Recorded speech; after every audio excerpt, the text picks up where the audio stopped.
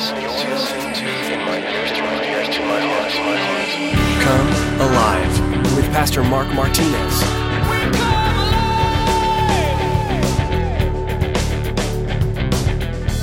The test in first grade was easier than the test in fifth grade. The fifth grade test was a lot easier than the test in sixth grade, and so on and so on.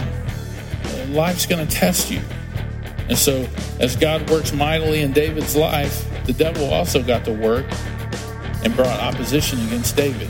And see, Satan doesn't want to make it easy for you and I. But we can take a lesson here and learn something from David. What's he do? He inquires of the Lord. He said, Lord, what do you want me to do?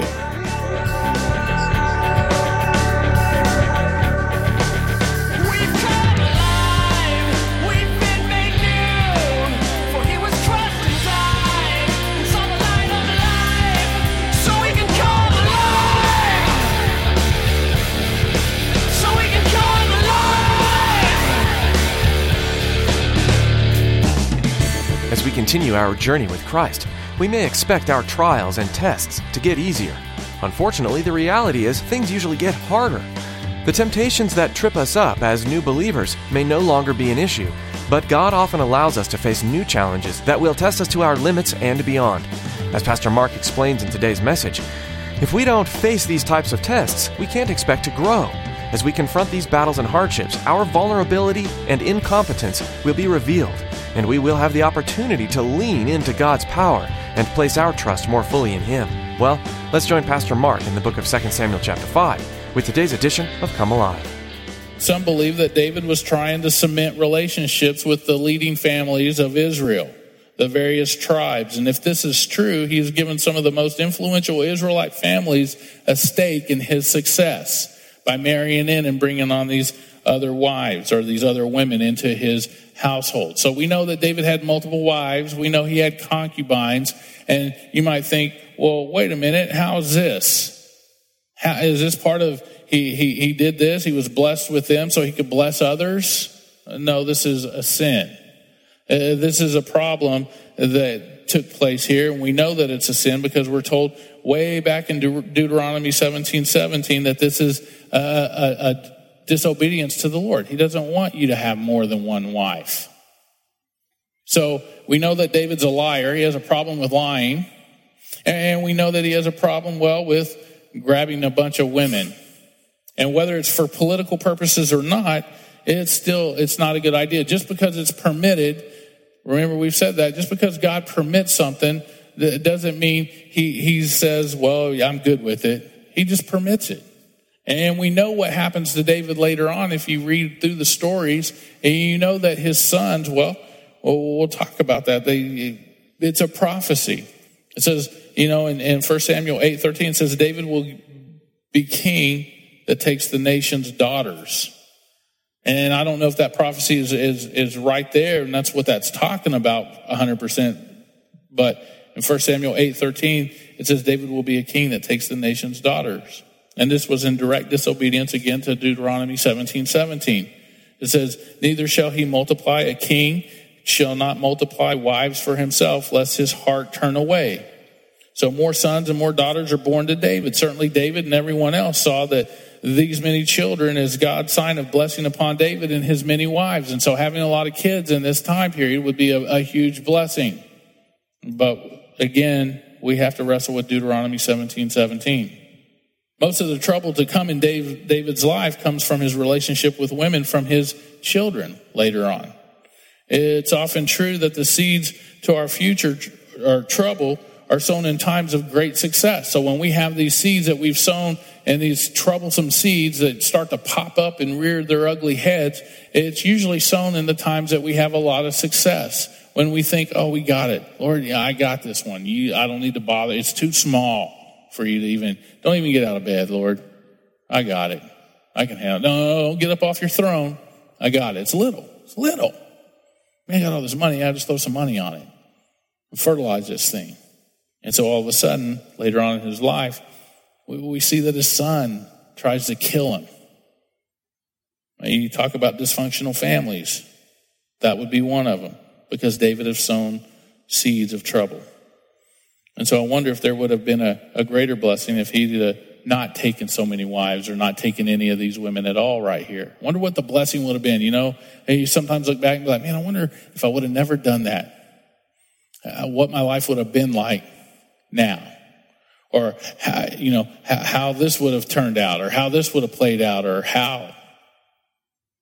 And I don't think we need to spend a lot of time wondering those things and trying to figure it out, as much as we just need to say, okay, Lord, I blew it, and help me not do that again now in any kind of situation. Help me stop this. And so, again, we said it before, he's going to suffer for what he's sown, because the sons of some of these wives are going to try to harm him, and he'll suffer heartbreak as well. Nothing worse than a broken heart. I think a broken bone's easier to handle because we know it's going to mend, but a broken heart, it's always got a scar on it. It always hurts. Look at verse 17. It says, now when the Philistines heard that they had anointed David king over Israel, all the Philistines went up to search for David, and David heard of it and went down to the stronghold. The Philistines also went and deployed themselves in the valley of Rephaim. So David inquired of the Lord, saying, shall I go up against the Philistines? Will you deliver them into my hand? And the Lord said to David, go up, for I will doubtless deliver the Philistines into your hand. And so here we see something amazing. David's success brought these new challenges. Success always brings challenges. You might feel successful in one area, but you're going to also have a challenge in another area. It's like a job promotion. I can't tell you how many people, when I used to work in the baking industry, promote me. I'm your guy, I'm your guy, I'm your guy. And you would sit and you would watch and you'd say, hey, you know what? He may be my guy. And you give him the promotion, and all of a sudden he's faced with this challenge, and he's like, man, dude, I thought I was just going to be able to sit around and drink coffee all day long and hang out and surf on the computer. Like, really? You just thought that being promoted, being a boss of what you used to be, is going to just allow you to do absolutely nothing? Well, here's your new challenge. It's most likely you. And so it always brings new challenging things coming your way, those successes in our lives. We get a success, and you pass one test. Well, guess what? The next test is going to be tougher. The test in first grade was easier than the test in fifth grade. The fifth grade test was a lot easier than the test in sixth grade, and so on and so on. Life's going to test you.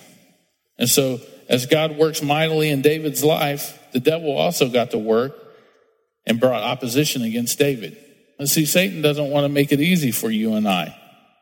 But we can take a lesson here and learn something from David. What's he do? He inquires of the Lord. He said, Lord, what do you want me to do? And as David seeks God and looks to him for guidance, he's blessed. God honored David's dependence on him and gave him the promise of victory. Just think about that for a moment. The promise of victory. The promise of victory. You're going to win. That doesn't mean you can win and sit back on the couch. It doesn't mean David didn't have to do something. It means, hey, you're going to win, but you still got some work to do. You got to go out and secure the victory. So, verse 20, David went to Baal Perazim, and David defeated them. David had to go. David had to show up for the battle. And the Lord has broken through my enemies, is what he says, before me like a breakthrough of water.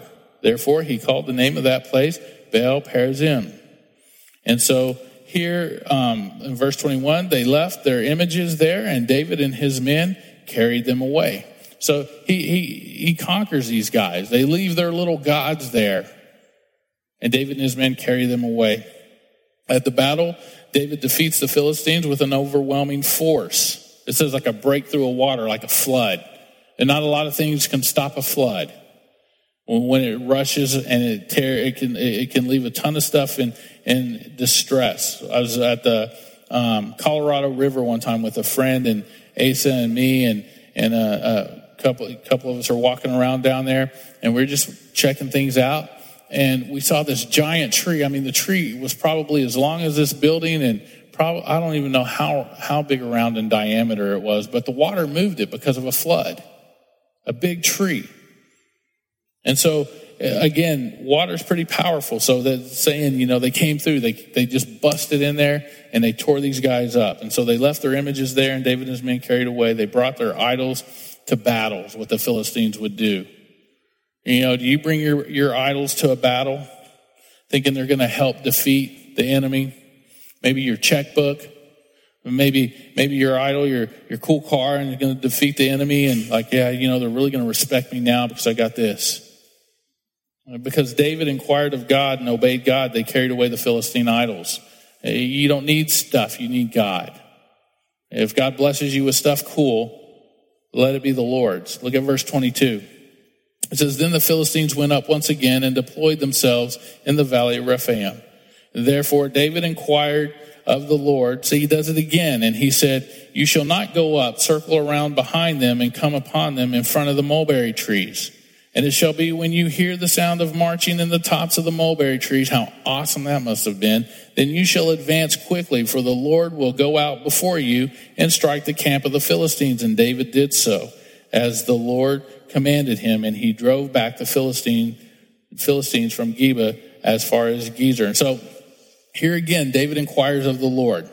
He prays. And what's different this time? What's different this time? Well, what's different is it's not the same plan of attack.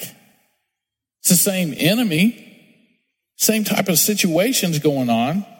But after the first victory over the Philistines, David was wise enough to wait on the Lord before the second battle. Instead of just chasing them into the second one, he waits upon the Lord. I'm going to wait. I'm going to be patient. And it's easy for many in the same situation to say, I've fought this battle before. I've done this. I know how to beat this thing. I've done it before. Okay, good. You did it before. That was yesterday. Today's a whole brand new day. And so God instructs David in a different way. Just because it's the same situation doesn't mean you handle it the same way every single time. It doesn't mean that you fought and you won. It's going to be easy. David always triumphed when he inquired of the Lord, when he went to God first and foremost and said, all right, here it is. Here it is. So God tells David some specifics. God directed David differently in this battle, even against the same enemy. And not every battle is the same. It's not going to take place in the same area. You might think it's the same, but it's not. And so how's that such a supernatural? And you got to ask yourself, how are these supernatural directions that are given and assistances, how are they communicated now in today's day? And, some of you might be saying, well, I'm going through something. So how's God going to communicate to me now? How am I going to get the info? Because, well, and a lot of times you'll hear people, and just like in Newtown, why is this going on? Why is this happening? Well, number one, a lot of times because they're not asked for. Oh, we don't ask for them. They're not asked for because they're not expected. Do you expect God to work in your life in a mighty way? Do you have that expectation when you wake up in the morning that, man, I'm going to see God working in an amazing way? And if you have that expectation, awesome, good for you. And if you don't, and you're like, wow, that'd be kind of cool to think of, you should. You should. He's God. He's never left his throne. He still sees everything. He knows the end from the beginning. He knows what's going to happen to you tomorrow. Oh, why couldn't he work in an amazing way? And why can't you expect him to do so?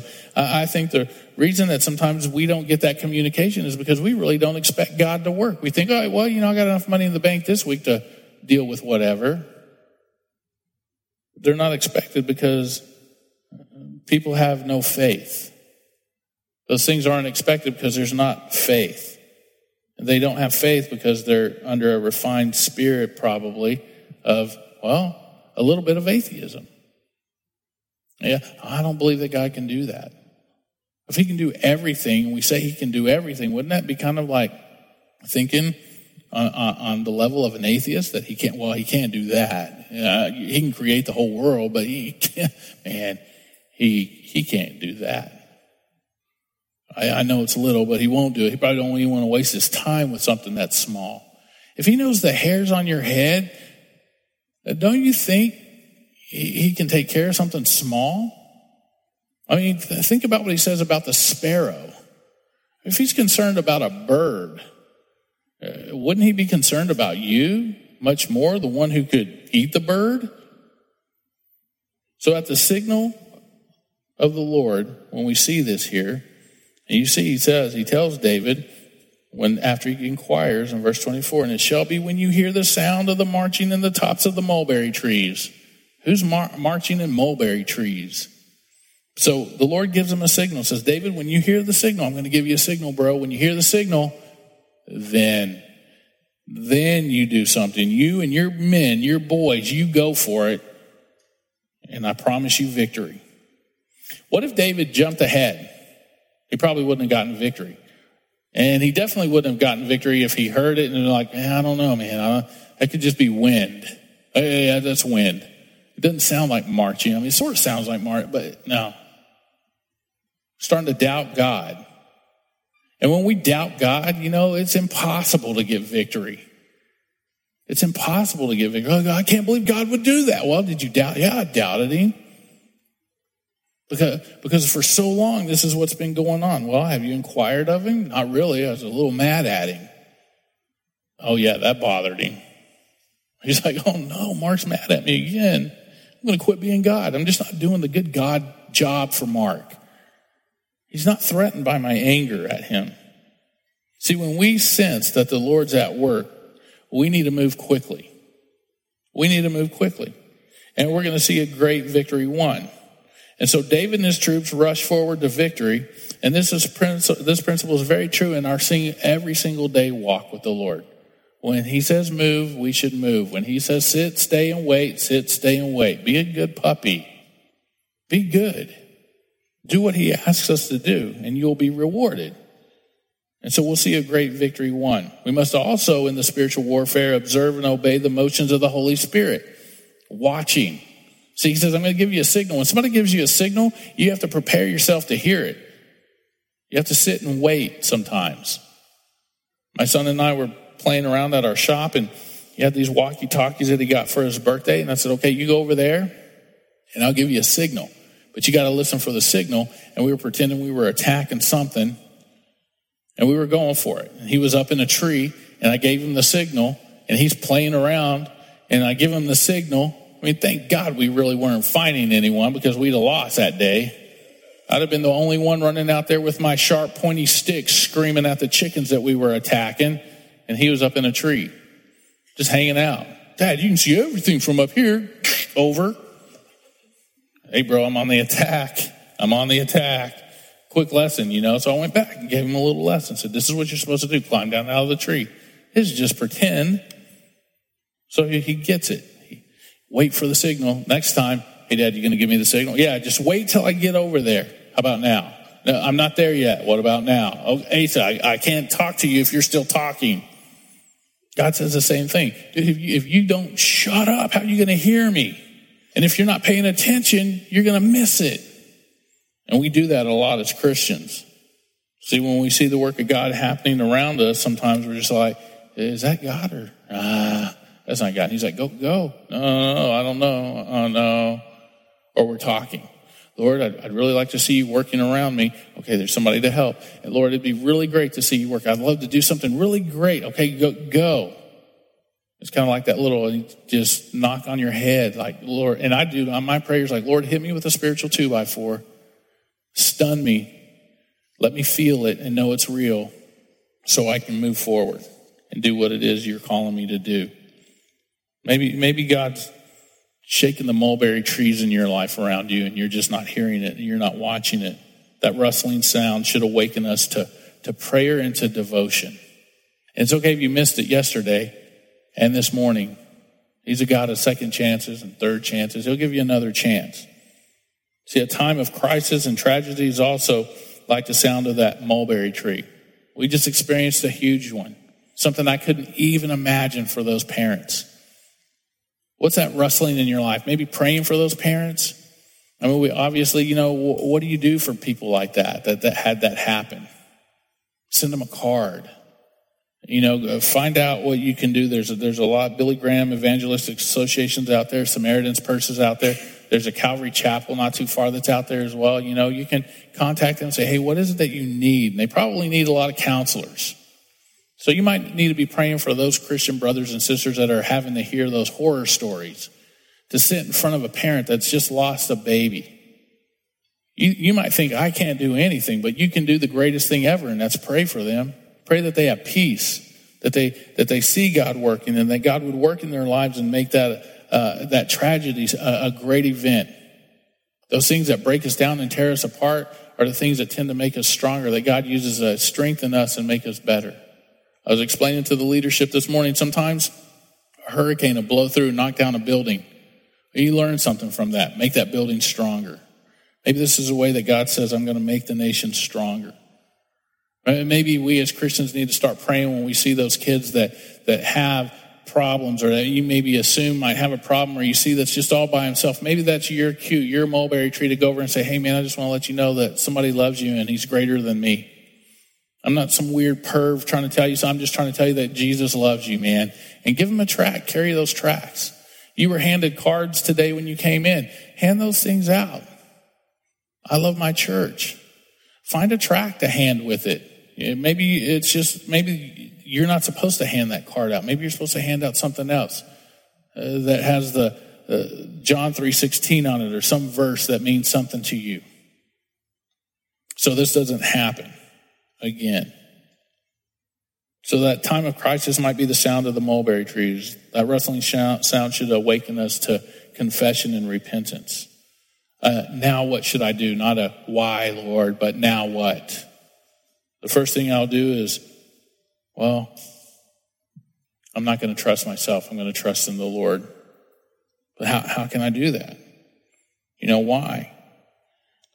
I'll go home this day maybe, and I'm going to wrestle with prayer more earnestly, Spurgeon says. And then I have been. I want to do what God will bless the minister and multiply the church. Spurgeon says he's going to go home when tragedy hits, and he's going to pray. And he's going to say, hey, Lord, I want to bless whoever's serving, I want to bless them by praying for them first and foremost. And so when you and I hear the rustling and those mulberry trees, maybe you don't have mulberry trees, maybe you just hear the wind blowing. Whatever it is, know this. Number one, you're strategic in where God has placed you as that Christian. Because you have the Holy Spirit, you have the 3-in-1, you have the Almighty God. And number two, that you pray, that you inquire of the Lord. And then when tragedy does hit, or when a blessing hits someone else, that you're still praying for them, even though great things have happened to somebody else. And that we live our lives out to be the Christians that God calls us to be, to walk that walk that he's called us to walk, so to speak. And so you and I have a very great responsibility. You may not think so, but through prayer, through devotion to the Lord, through reading his word, you'll find out that where God has you and what God has you doing, he can make you great in that. He can anoint your efforts.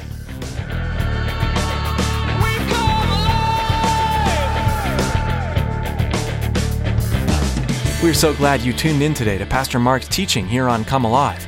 Pastor Mark has been walking us through the Bible verse by verse, chapter by chapter, unlocking the blessings, truth, and love found within its verses.